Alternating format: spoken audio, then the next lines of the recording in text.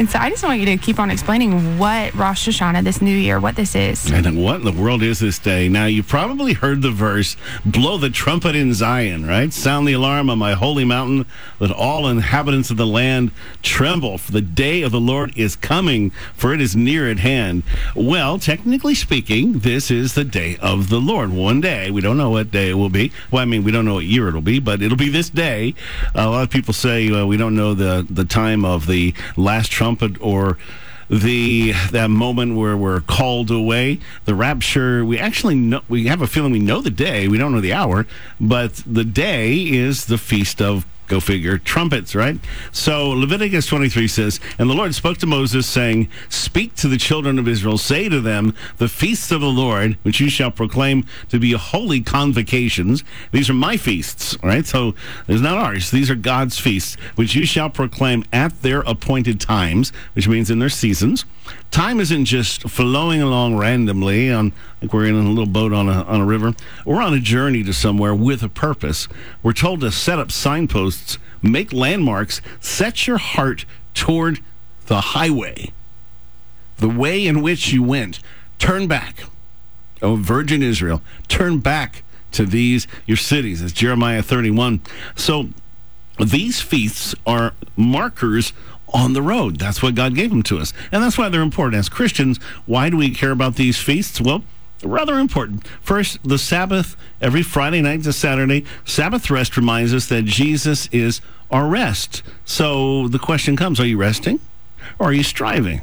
So the Feast of Unleavened Bread, Passover, Feast of First Fruits in the spring, that's our salvation from sin. The Feast of Weeks, or Pentecost, he empowers us. The Feast of Trumpets, which is tonight and tomorrow, he is our Father and the breath inside of us. The Day of Atonement happens in 10 days, Yom Kippur. Judgment is coming.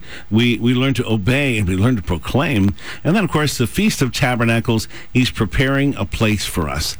The best is yet to come. Hallelujah. So the feasts are a shadow of Christ. This earthly Jewish temple was a shadow of the temple in heaven. Jesus, go figure, is that temple in the same way that we're the temple of the Holy Spirit here on earth. We're the hands and feet of Jesus on the earth. So these feasts are part of us. These feasts were given to the Jews so they could recognize Jesus as Messiah when he came. They all point to Jesus. Many of the Jews obviously saw and followed Jesus, but the Jewish nation as a whole missed it. So Jesus revealed himself to us Gentiles as well, which means these feasts are also connected to us. They mark us with the fragrance of Jesus. Our daily lives are supposed to be an extension of the feast that point the Jews to Jesus. The heart and the message of these feasts should always be alive in us because they're revealing Christ, or at least revelations of him. These feasts are living testimonies of what he did and is doing in us. They're more than history. They are the story. And I know I am very passionate about them because I think, live these every day, every month of the year. I get excited when they're drawing near, and I spend months just anticipating because God has just kind of knit together me with these feasts. So why should Christians observe holy days? Well, if we're not under the law, and we're not, then why rest on a holy day or treat it like a Sabbath? Well, holy days, as that first verse said, are appointed days set apart for repentance. They are days God did something significant or will do something significant for our salvation.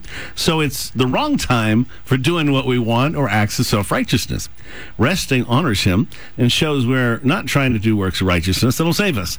So tonight, tomorrow, it's a day of rest. It's a day of reminding yourself and repenting because you are confident that he will forgive you and that he will draw you nearer to him and help you to stand. Rosh Hashanah was the 6th day of creation. It's when God made Adam and Eve and when Jesus was likely born. The Feast of Trumpets kicks off the 10 days of awe. They're days for us to repent, humble ourselves in his presence. Now, Adam and Eve made it, we think, to day 10 when they brought sin into the perfect world, were tossed out of the garden. That's Yom Kippur, the Day of Atonement. So God had a plan to fix their sin, their failure, and rebellion. He created feasts to prepare the people for two things, his first and second coming. They mark the beginning of the tribulation, the rapture, the second coming. All of these feasts really crucial. So it reminds us to lift up our voices like a trumpet, bring in that harvest of souls. Can't get more important than that. The Jews obviously don't celebrate the first coming of Jesus during the feast. I wish that they would. But they do believe the fall feasts will mark the judgment of the world. Rosh Hashanah is called the day of remembrance or a day of judgment.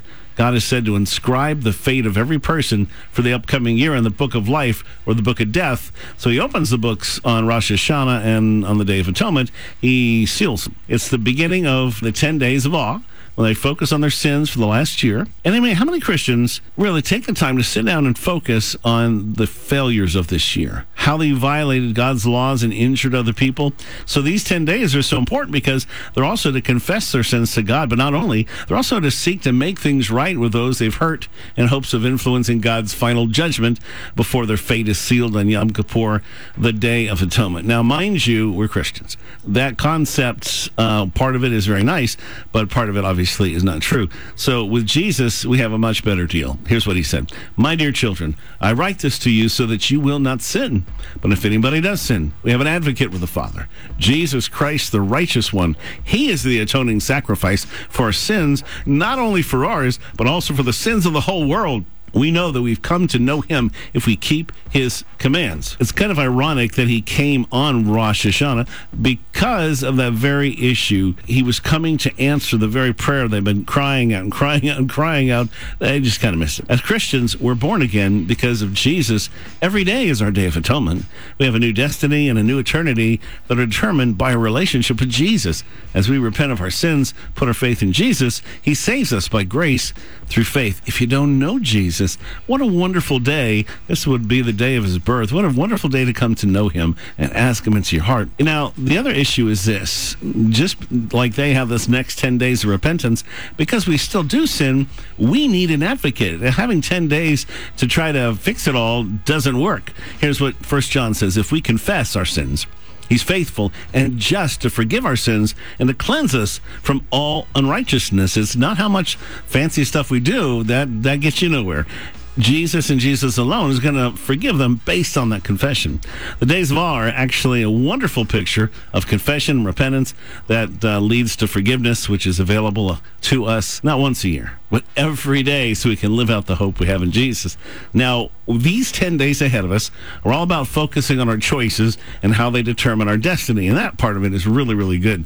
Leviticus 10 distinguish between holy and unholy, between unclean and clean. Every time we repent, we're turning around, turning away from a sin that we are committing. So we're changing our destiny by changing our direction. Very profound. These 10 days help set the course for a year.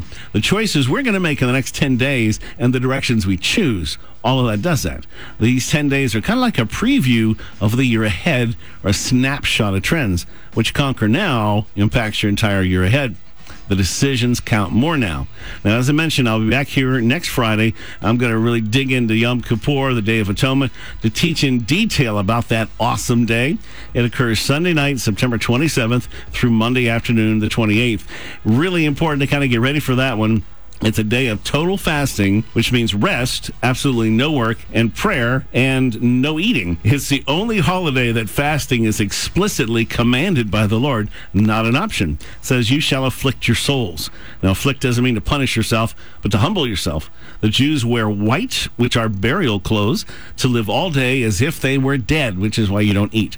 It's humbling yourself before God and to remind yourself that you're mortal. So there's the essence of it, and we'll break it all down and give you all the dig into that next week.